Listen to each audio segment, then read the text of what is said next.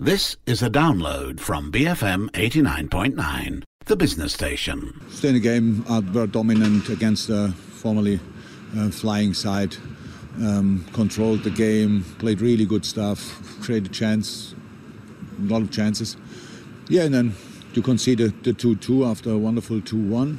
And look, it's now really tricky. The different things happened today. The tight offside, I would say, I don't know, I didn't see the first one with Virgil, and then how Pickford goes in there. I think if it's not offside, it's a clear penalty, so it's nothing, it's not even yellow or whatever. I don't understand these kind of decisions, to be honest. And I saw only briefly now in the dressing room, somebody showed me the situation with the Henderson goal, and I don't know where the line is and where you can do offside. I just don't understand it. So yes, obviously we should have won this game, but we didn't. So we accept that, obviously. Off the Ball kicks off now on BFM 89.9. That was Jurgen Klopp, unhappy with a couple of decisions in the Merseyside derby over the weekend. Don't you know?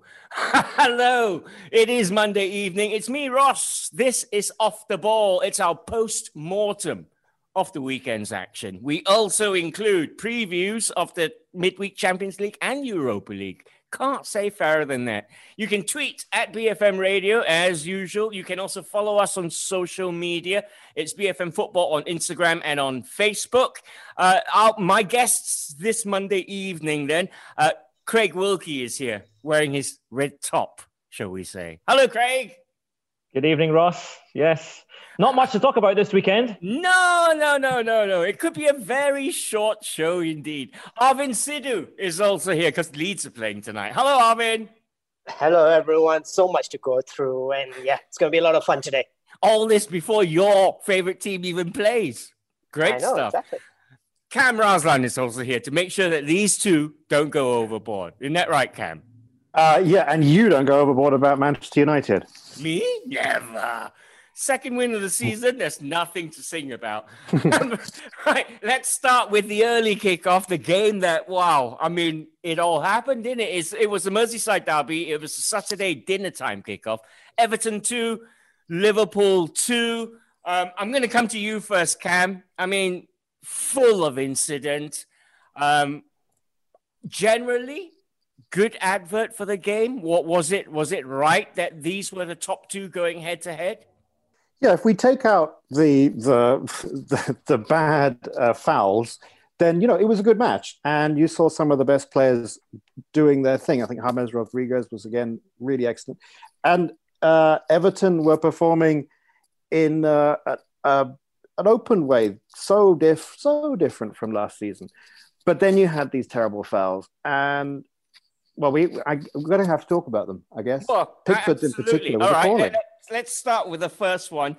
Now, the bad news is Virgil van Dijk looks like he's done his ACL, but by all the reports that we've read, he could be out 7 to 8 months. And the reason for that was Jordan Pickford, the Everton goalkeeper, plowed into Virgil van Dijk. Now, it wasn't even the incident that was focused on because it was an offside and then it kind of carried on. Craig, can you explain it better without being biased?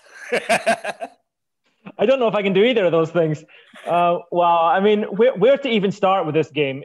It did have a little bit of everything, the good, the bad, and the ugly of the Premier League and everything that we've seen so far this season.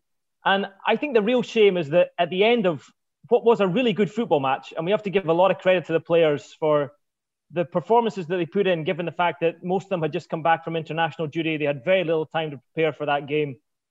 I thought Liverpool's performance was excellent, especially given what it was the last time out against Villa. But what we're left talking about, unfortunately, are a couple of really terrible, I'm not even sure whether to call them refereeing decisions or VAR decisions. It's now a grey area to me, actually, to who's deciding on those things. But the fundamental problem I have with VAR is this.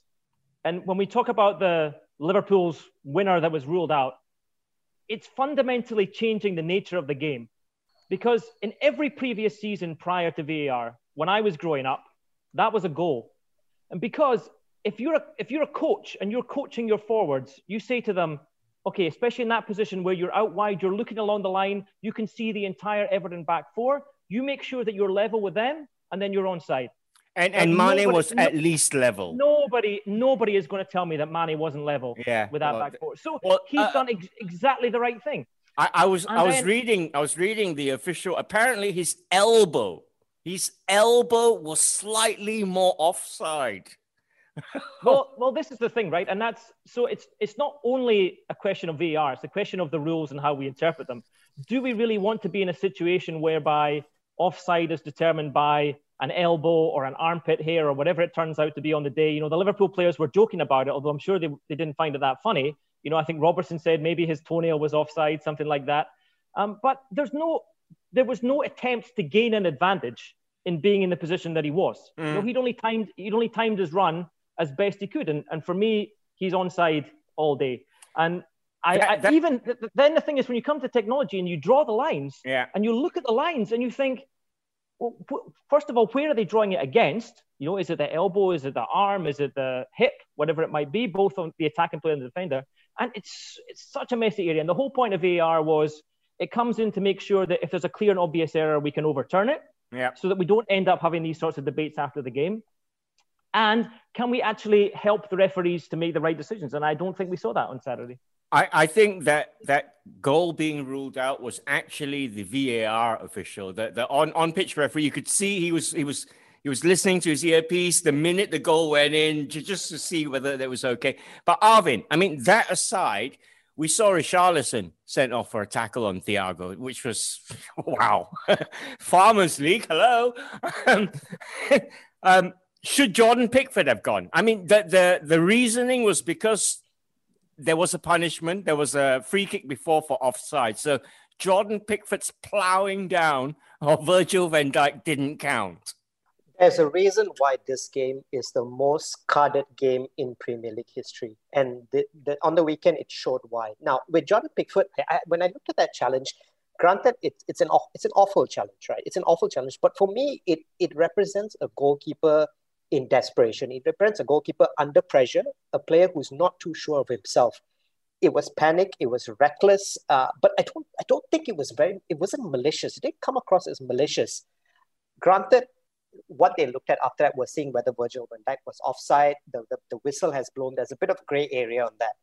Now, Richarlison, on the other hand, he went in to literally look at hurting someone. That was such a dangerous tackle. I mean, the studs were up. And then on top of that, he goes on social media and he apologizes. He apologizes for what's happened. He says, I've apologized privately to Thiago. Okay, good. That's good. And then a Brazilian site tweets back to him and shows him a picture where he asks him, are you sure that this is a dangerous foul? And Richarlison replies and goes, actually, maybe it wasn't so dangerous. So why did you apologize in the first place? If you're sincere what you've done wrong, you come out and you be clear about it. But this for me, the Richarlison one for me, he deserves a ban, complete red card.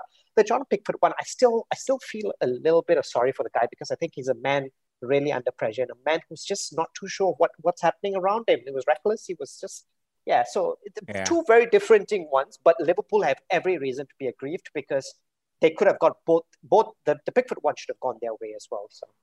Well, can I ask a question though with the Pickford thing?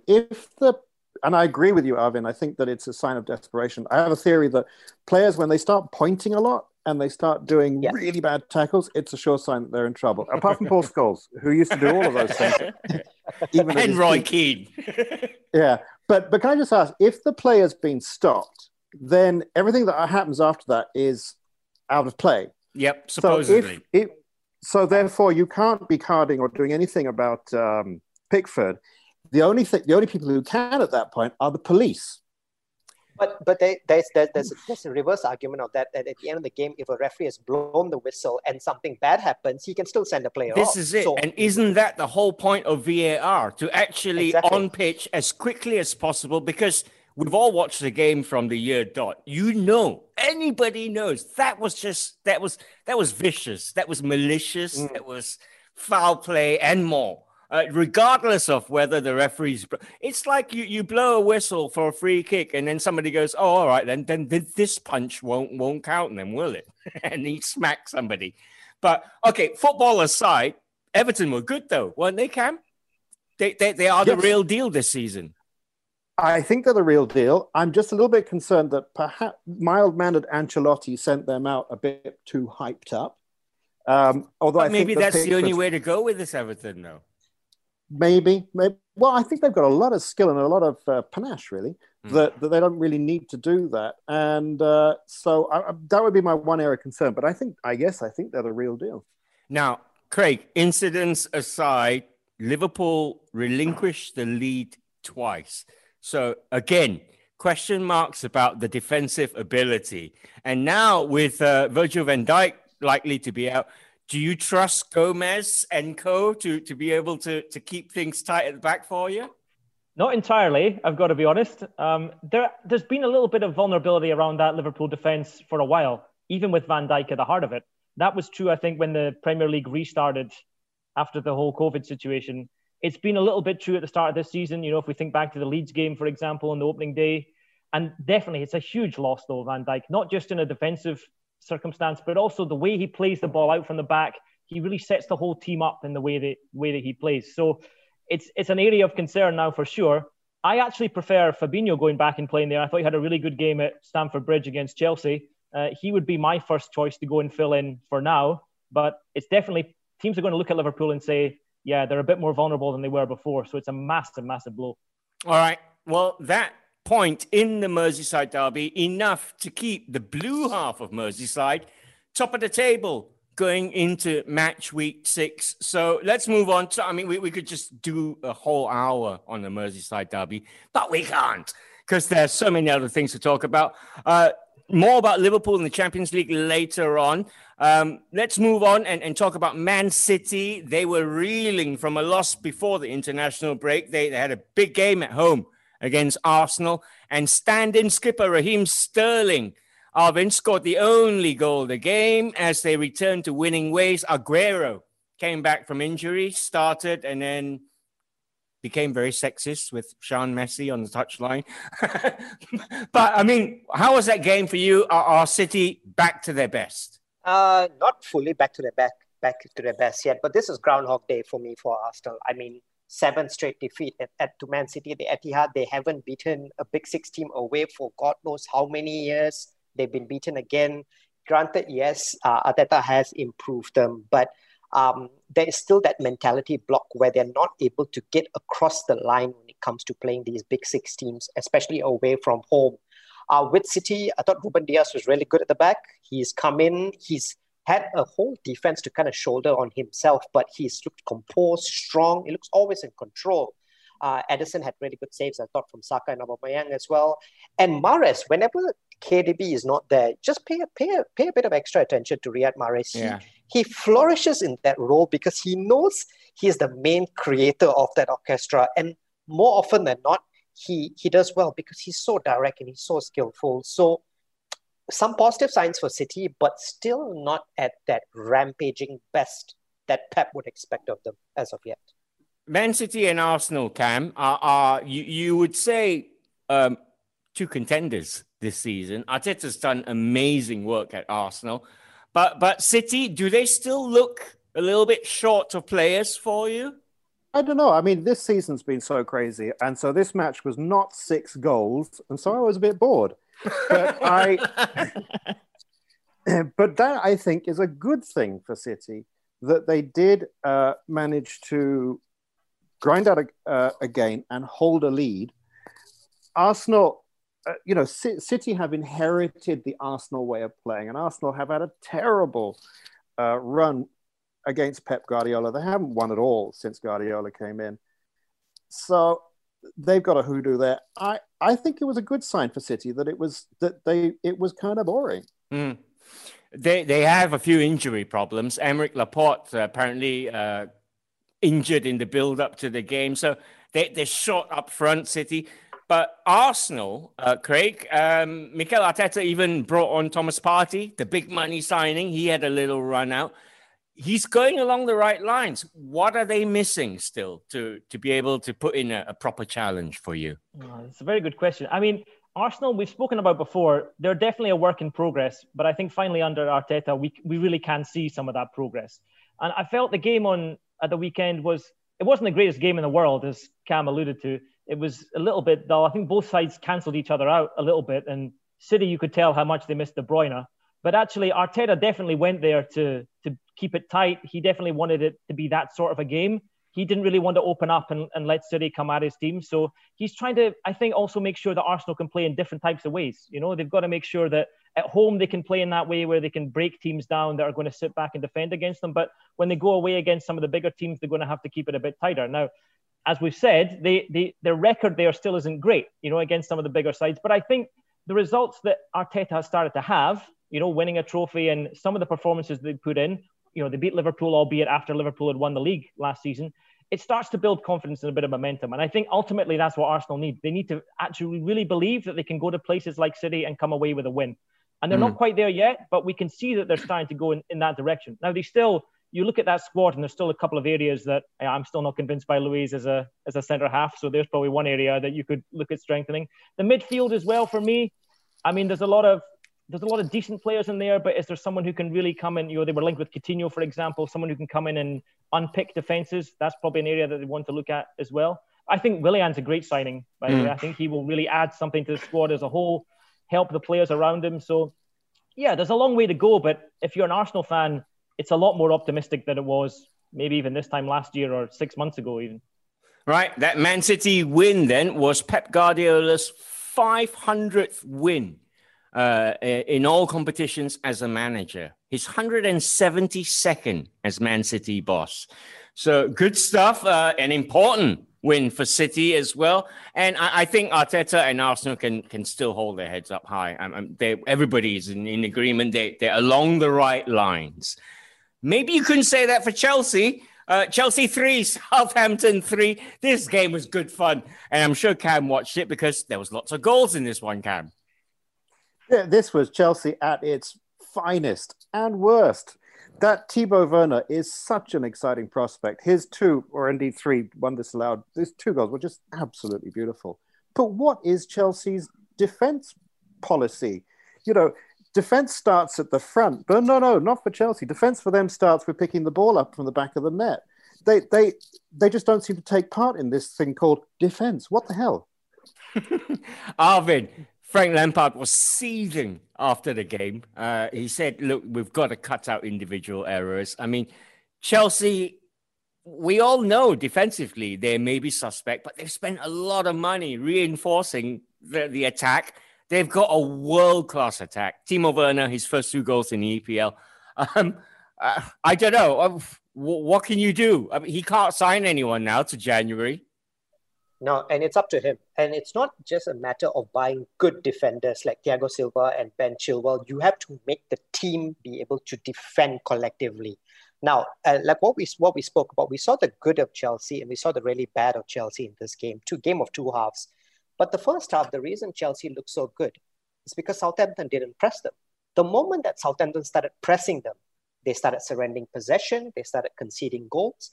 All the 3 goals that they conceded came from defensive mistakes. Yeah. Kai Havertz losing the ball, Kurt Zouma, a weak back pass. And with if you start with Kepa, you're already 1 goal down anyway, right? So poor fella, right? I'm a poor guy. But I mean, in this sense, Chelsea, you cannot spend 200 million, not on defenders, but a squad. You cannot spend 200 million plus and be shipping in 6 goals in totals against the likes of West Bromwich Albion and Southampton.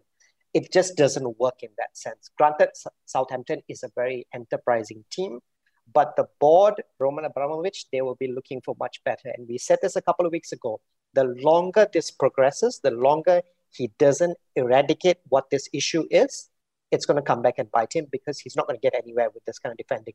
And another point as well, Ross, I was just watching the game really closely.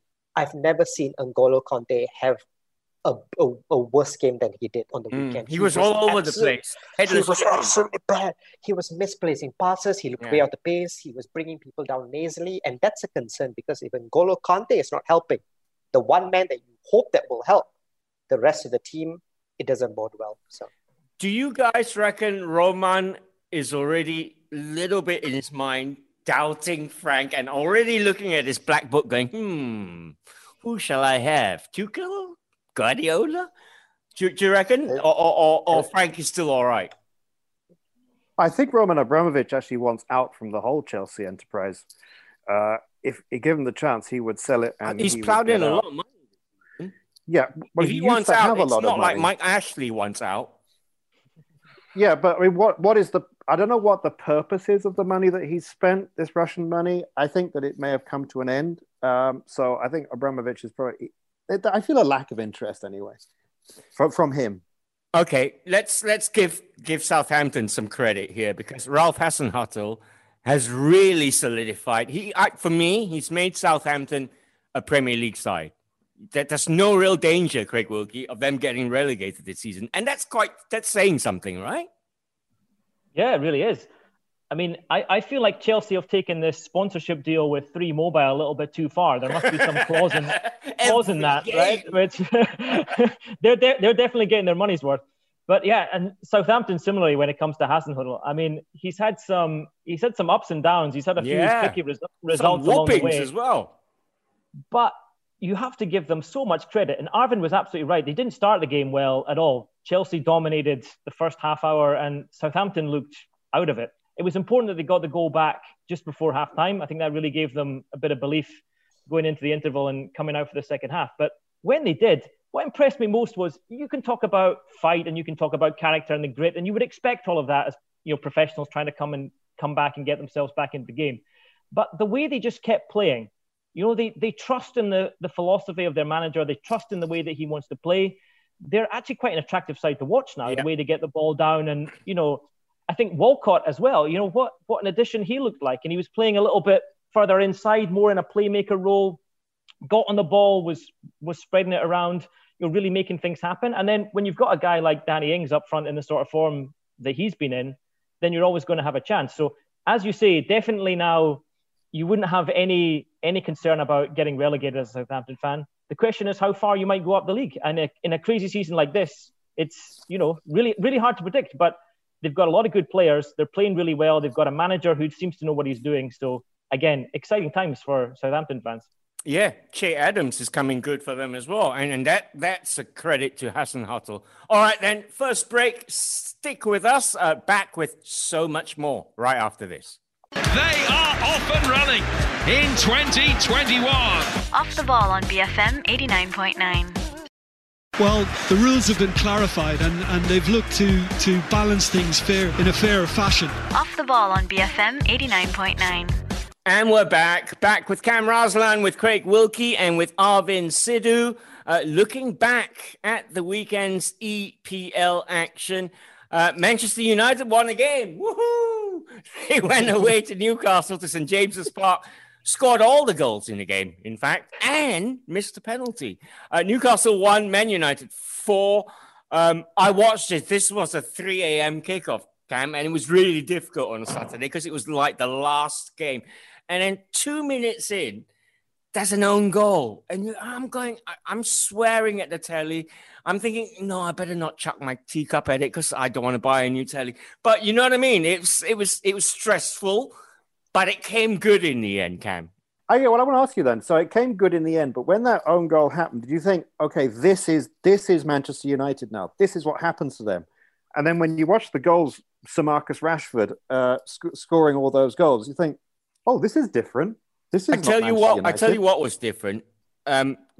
Conceded after 2 minutes, really angry, sweary mood, but almost immediately they tried to play football, and that got me watching. They tried passing the ball. I don't know now. I would say the side Solskjaer put out on Saturday was his Carabao Cup side. It was a midfield where he had Fred and McTominay, and for me, that's the more attacking side. I don't know. What do you think, Craig Wilkie? I mean, United are a game behind everybody else. It's 2 wins, 2 losses. It's strange to say this, but he's still rebuilding, isn't he? He is. It's such a strange season, and it's so hard, I think, to judge any of the teams thus far. It's been such a topsy-turvy season. I agree with you. You know, it was maybe a slightly surprising team selection. I thought Mata was superb. You know, he showed some of the class that we've associated with him over the years. Maybe in the last couple of seasons, he hasn't been able to do it as consistently as was once the case. But I really thought that when he got a grip of the game, that's when Manchester United started to play. And again, I think Fernandes, for me, has just had such a transformative effect on the football club. On and off the field, he seems to be one of those characters that just gets everybody. Did you hear his post-match? He speaks like he should be the captain. Yeah, he speaks like he's the captain, the manager, the owner, everything. But he's come in, and there were question marks, right? There were question marks of could he step up and do it at that level, and he answered them straight away. And what impresses me about him is that from that first game that he played, he was bossing players around on that park. He believed that he belonged at that level. He was showing the quality that convinced United to go out and sign him. And even in the dressing room, from what I hear, the reports are that he's the one who's geeing everybody up at halftime, making sure that he sets the standards in a very Roy Keane sort of a way. You know, this is Manchester United. These sorts of things don't happen here. I heard he was very angry halftime in the Spurs game. And he came good again and showed those flashes. And I think his link-up play with Rashford on occasion was just really exciting for Manchester United fans. And yeah, there's a lot to be hopeful about, but defensively still, that's where the question mark remains. Although I will say I was very happy for Harry Maguire because he's been through such a tough of late, and I think, you know, we've also given him some stick here on this show, and some of it he's deserved, but he's kind of kept his head down and battled through it a little bit, and it was good to see him get a goal and have something to smile about. What I liked about Harry Maguire was when he scored that goal and actually put in quite an assured performance for Harry Maguire. He didn't stick two fingers up to the camera and go, yeah. Do you know what I mean? He was quiet and he was reserved and he kept himself to himself, which I thought was good. But Arvin Sidhu, are we doing Newcastle an injustice here? They weren't 4-1 bad, were they? Because there were bits when Saint-Maximin, well, he caused that first own goal with his run. Yeah. So with Newcastle, I don't feel that they deserve the 4-1 scoreline, like you said.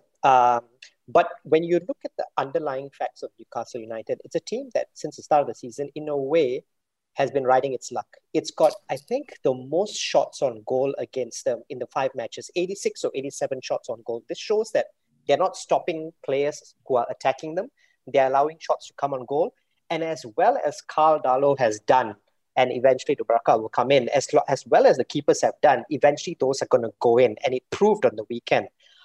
Granted, there have been some really good signings. I would have to say Jeff Hendrick coming in has been really good. Callum Wilson will get you goals.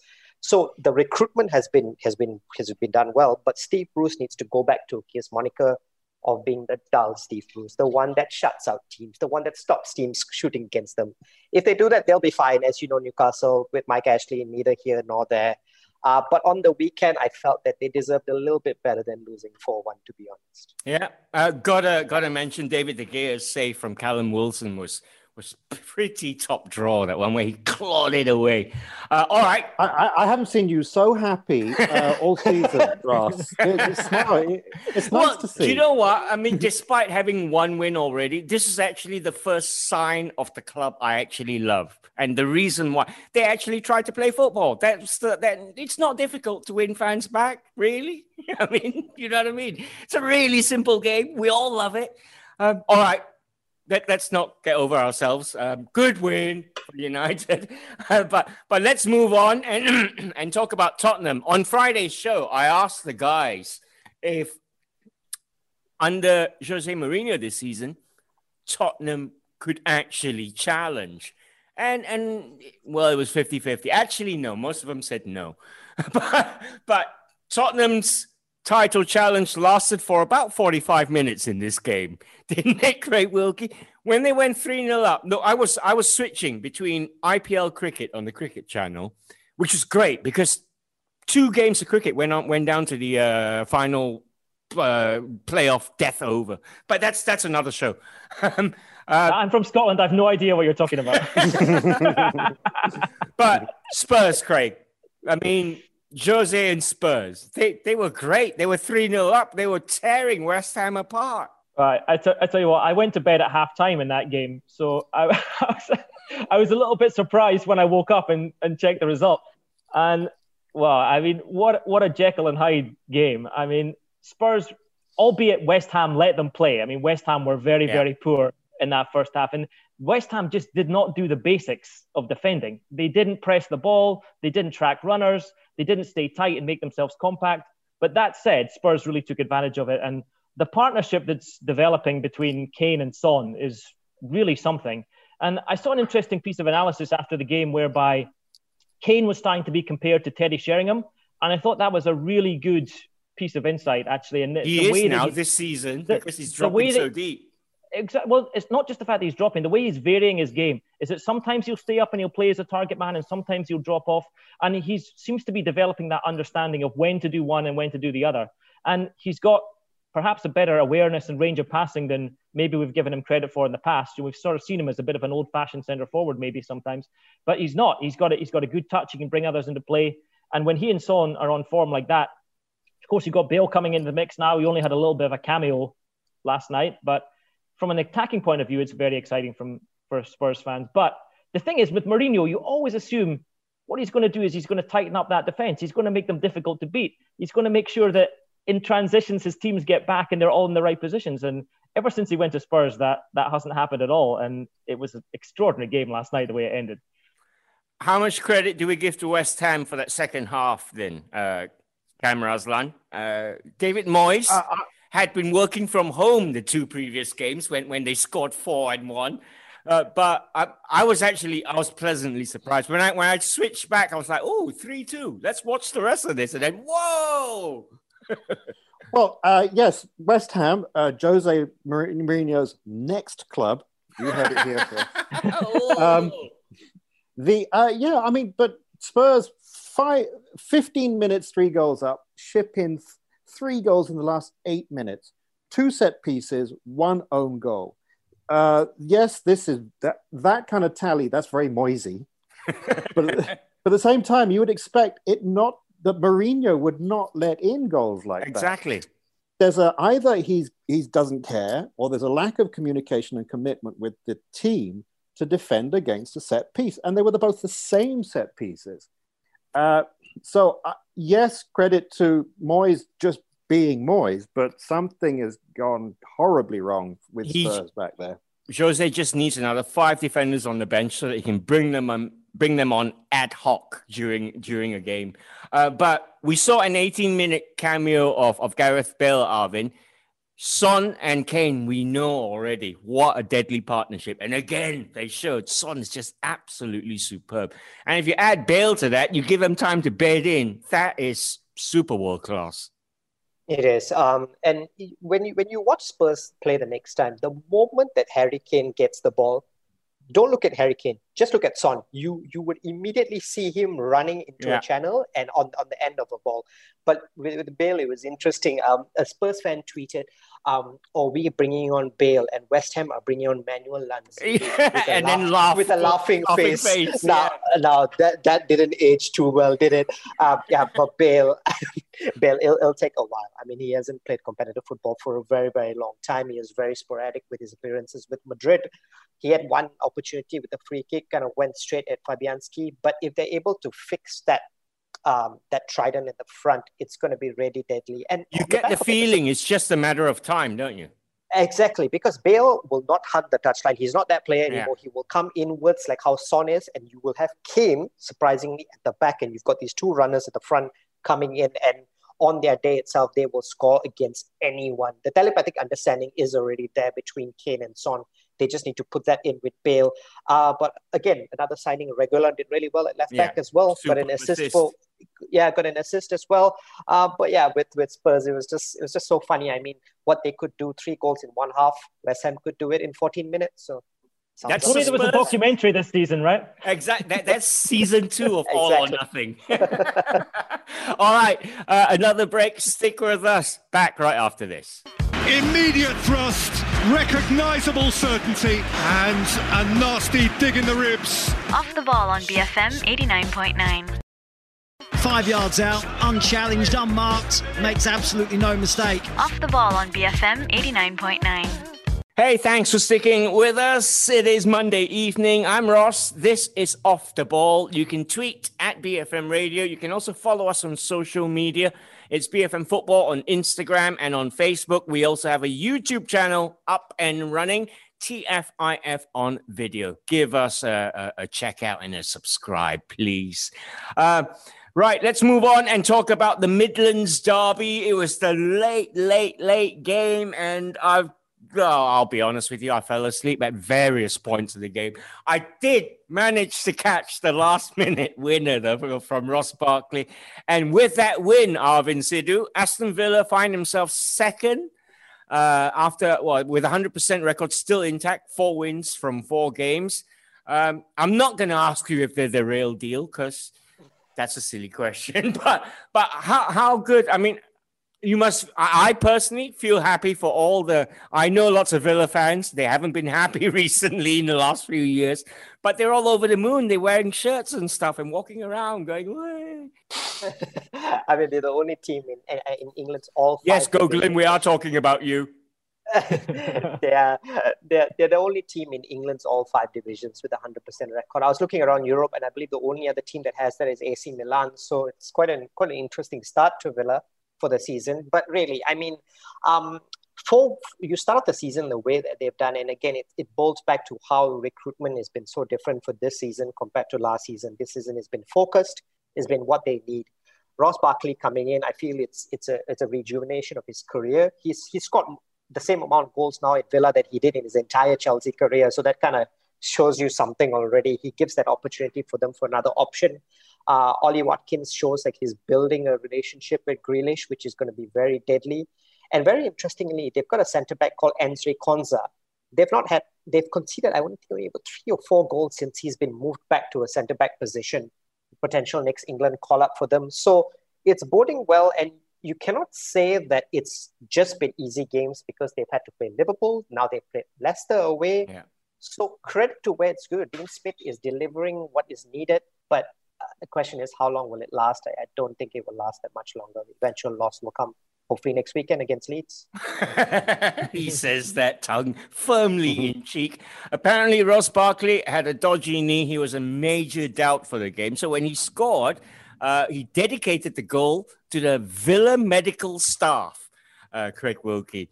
It's something Darren Anderton would have done almost every week back in the day. But, I mean... what's happened with Leicester here? I mean, last season we were talking about Leicester City top 4 Champions League. They started off the season house on fire. They won the first 3 and then lost the next 2, Craig. Yeah, another club having a slightly strange start to the season. They're still in an okay position after 5 games. You know, they're still 4th or 5th in the league, something like that. But I look at it and they were quite poor. I give a lot of credit to Villa, and everything that Arvind said was right. You know, the recruitment that they've made, the way that they've gone about their business has been fantastic. But Leicester at home in a derby like that, they just never really got going. And I thought they actually made it relatively straightforward for Villa last night. I know Vardy missing, that's always going to blunt their attack to quite a significant degree, but they never really looked like creating very much at all. And it must be such a frustration if you're a manager. You know, Brendan Rodgers, you look at this team, he's gone out and played the way that they did away against Manchester City just a couple of weeks ago. Scored 5, looked absolutely sensational, creating chances everywhere. And then, you know, just 2 weeks later with more or less the same group of players, albeit with a couple out injured, and you put in a performance like that. And it's just, you know, we can say, well, there was the international break and so on. There's a break in momentum and that type of thing. But it's been such a strange season in terms of the ups and downs of performances that managers really must be scratching their head and wondering what they're going to get out of their players when it comes to midweek or when it comes to the following weekend. But Leicester, yeah, I think there's still a little bit of a hangover from last season in terms of the way it finished. And they looked so good for a Champions League place for so long. The wheels came off a little bit and it started to fall apart. And it was going to take a bit of time to recover from that. And they started the season okay, but I think they're still trying to work through some of that, what happened last season, and we'll see how that all pans out. But again, the way the season is going, who knows? It's really crazy. Yeah, interestingly, Leicester start their European campaign this week in the Europa League. Who do you prefer watching, Cam? Leicester or Aston Villa? Who's going to finish? Who's going to finish higher? I think for Leicester, if this season ends with them at say 6th, that would be a good season for a club their size. Realistically, that's about right. But what I like about this season, what I'm really enjoying, is that I'm getting to know new teams. This is a new Villa compared to last season. I mean, compared to anything I've seen in the last 20 years almost. And Leicester are like the average, the mean. I mean, you have to get past Leicester to be able to prove that you're worth something.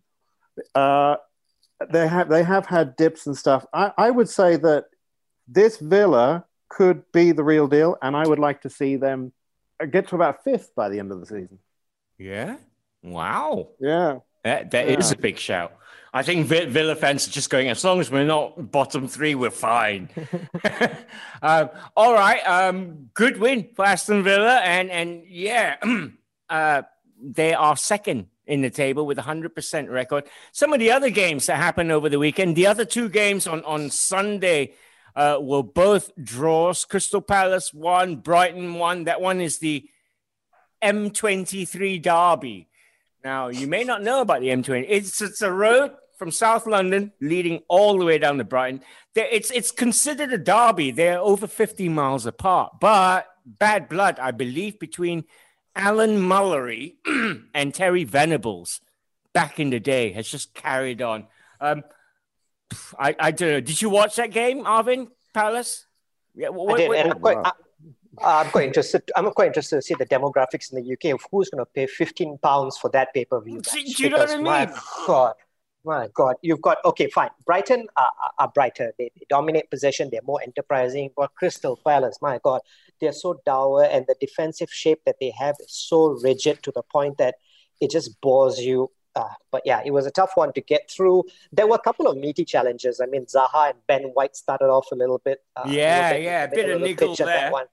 Yeah, and Lewis Dunk trying to do a Jordan Pickford audition at the end there, a tackle that he just didn't need to do. I mean, I don't know what goes through a mind of a player who is so seasoned and so mature, the club captain, a Brighton boy. Why would you go in like that on Gary Cahill when there was no chance of getting that ball, and now he's going to be missing the games?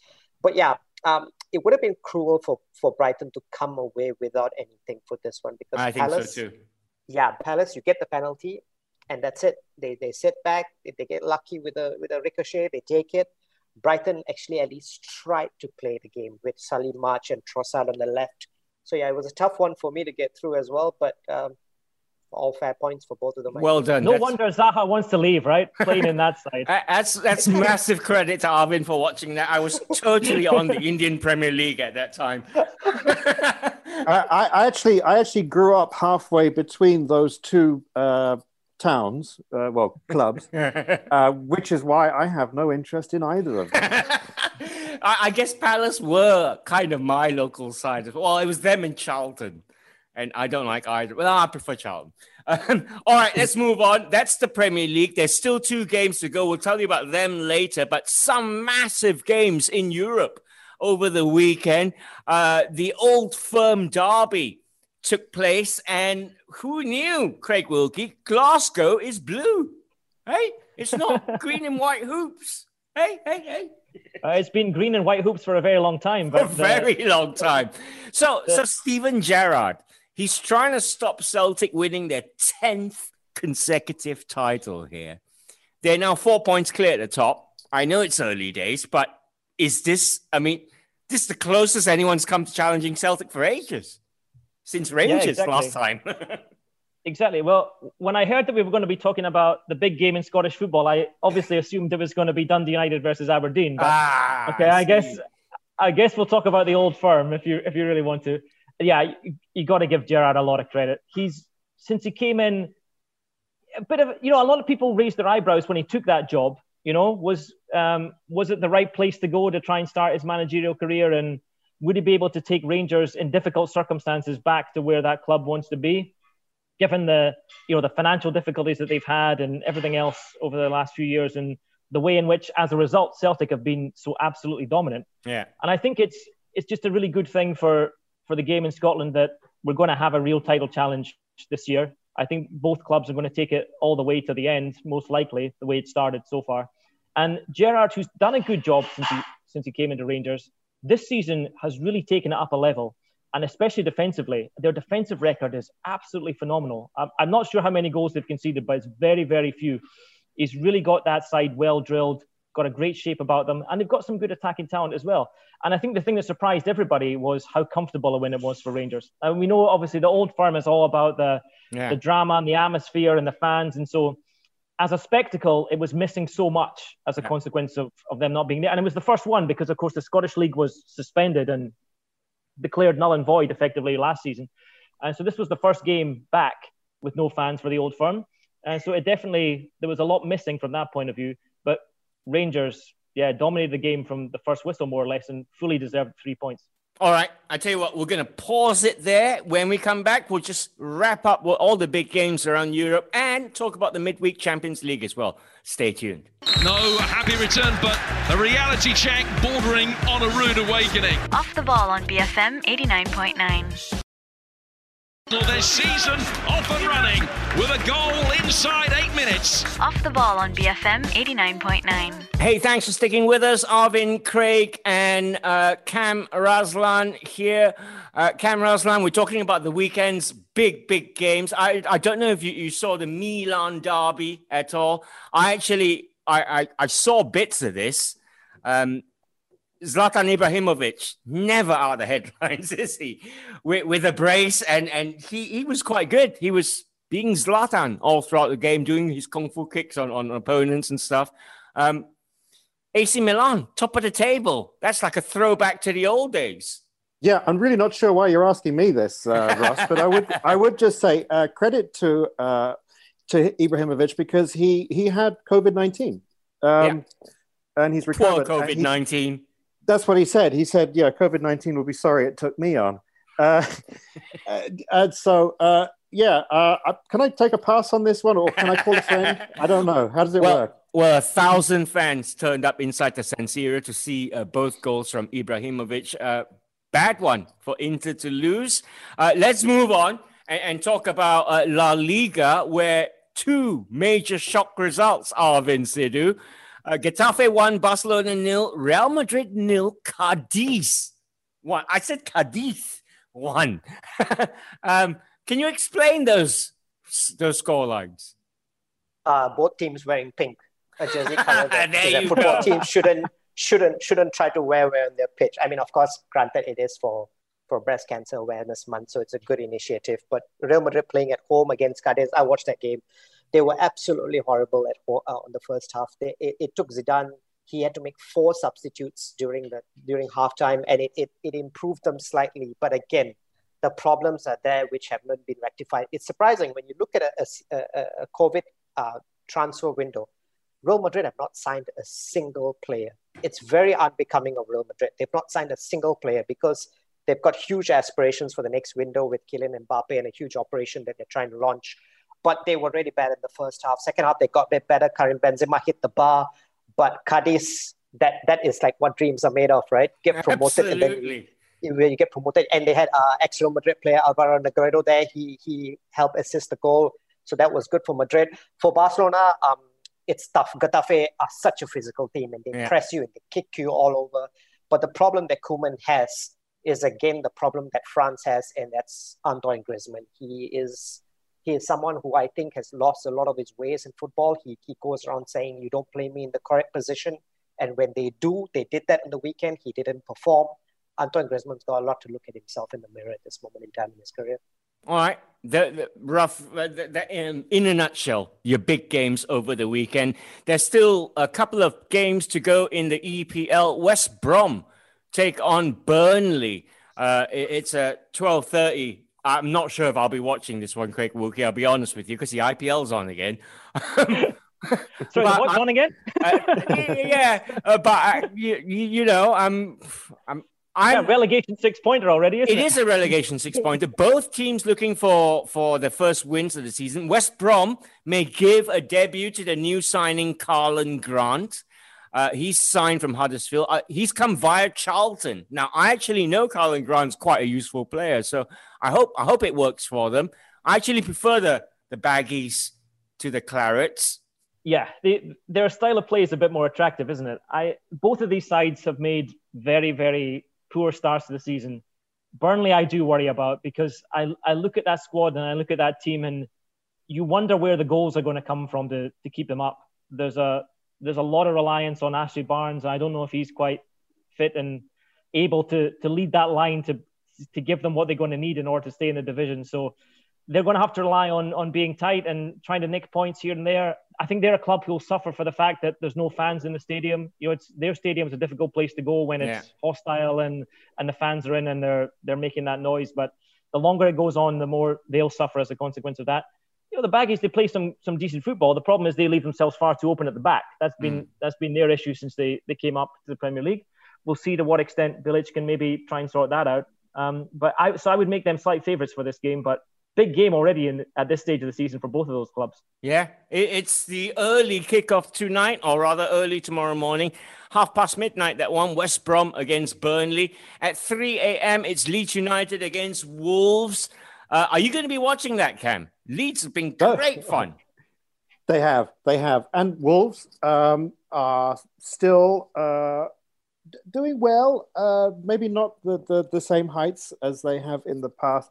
But I am really looking forward to this one. Leeds is one of the clubs I'm beginning to discover. And so I haven't really been able to put my finger on what it is they're doing, but it's really enjoyable watching this new way of playing it. And I want to know, Arvind, how many goals he thinks they're going to win by? I think it's a credit to how well Leeds have acquitted themselves. The fact that they look like a Premier League side, Arvind. I mean, there's talk that Rafinha could make his debut in this one. You excited? Very much so. If you would have given Leeds fans the fixtures that they had to start off the season, to get 7 points out of 12 has been a really good outlay so far for a promoted team. Really good outlay. They've shown their class against the likes of Sheffield United and Fulham. They took it to Man City. I honestly think they could have gotten all 3 points against City, and then Liverpool, it was a bit of inexperience coming back after 16 years. But this is going to be an enticing battle. Both the managers are so tactically astute, I believe. Bielsa will have this figured out.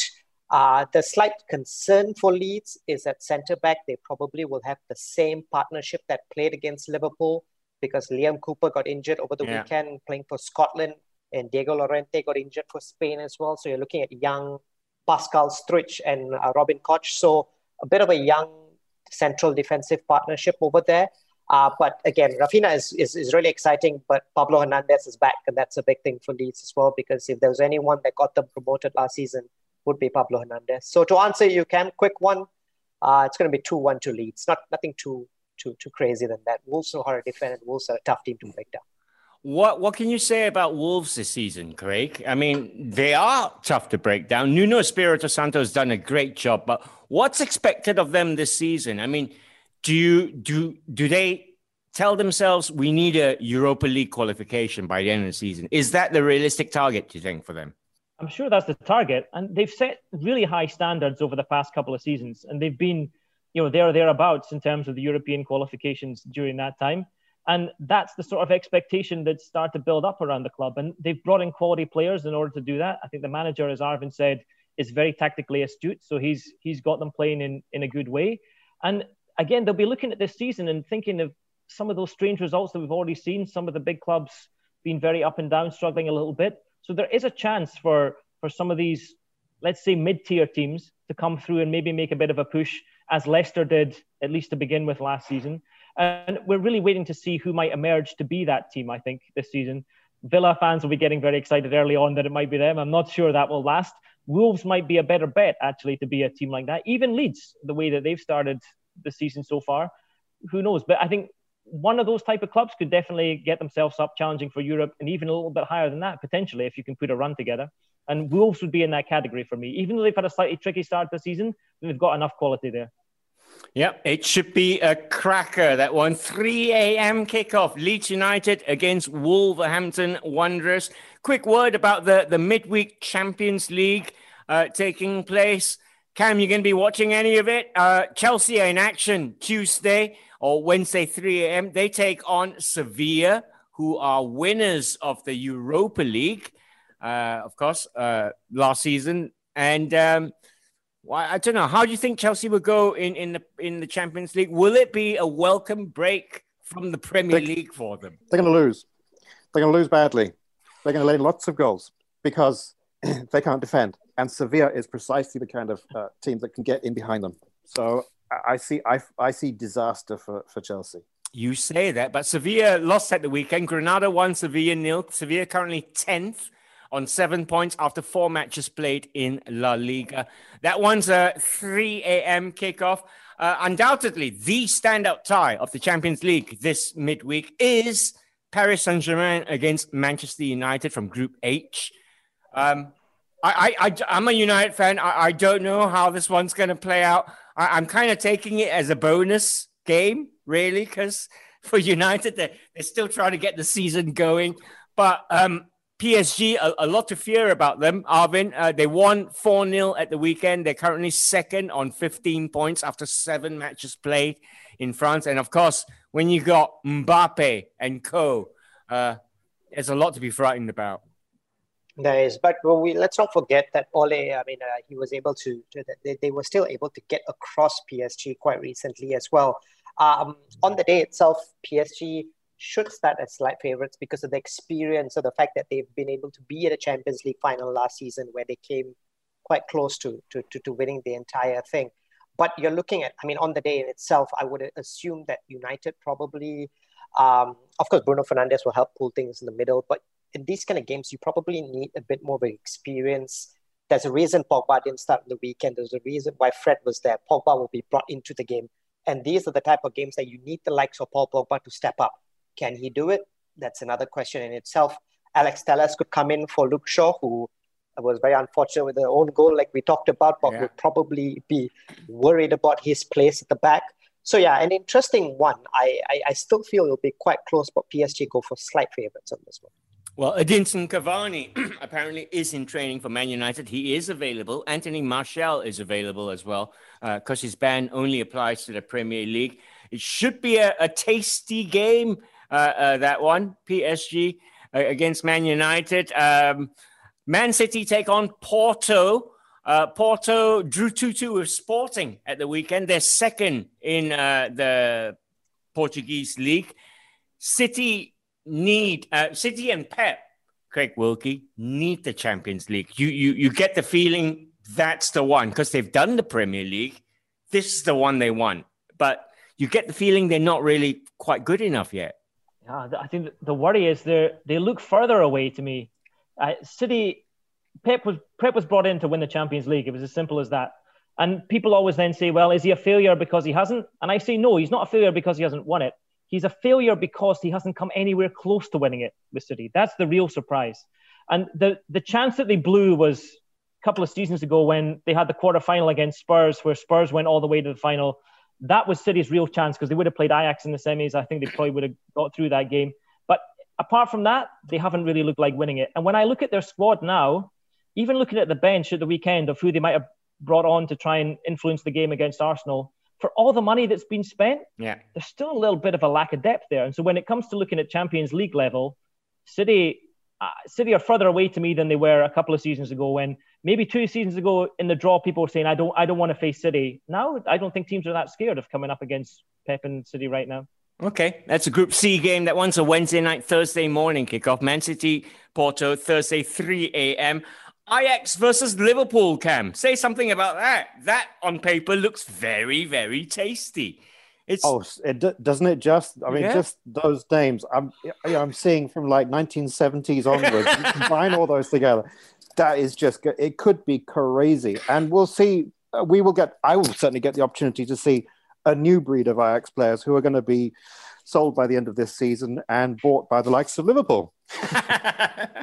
And everybody else around Europe. It's Thursday, 3 a.m. Group D game, that one. Midtjylland also playing Atalanta at the same time. In the Europa League, Arsenal are in Group B. They're away to Rapid Vienna. Dundalk of Ireland take on Molde in the other game. Leicester take on Zorya of Russia. Braga against Athens is the other Group G game. And Spurs take on Linsk, who had a lot of fun against Man United last year. Ludogorets against Antwerp is the other Group J game. That's it. We're out of time, and I nearly smashed my microphone to pieces. So let me thank the guys. Thank you, Kamran Aslan. Thank you. Thanks to Craig Wilkie as well. Thanks, Ross. Good evening, everyone. And thank you, Arvin Sidhu. Thank you, everyone. Sleep through West Brom and Burnley. Get up for Leeds and Wolves. You won't be disappointed. You know it. That's why I left him to last. Have a great week. We'll talk about that Leeds Wolves game on Friday. Bye now. Off the Ball, every Monday on BFM 89.9. Thank you for listening to this podcast. To find more great interviews, go to bfm.my or find us on iTunes. BFM 89.9, the business station.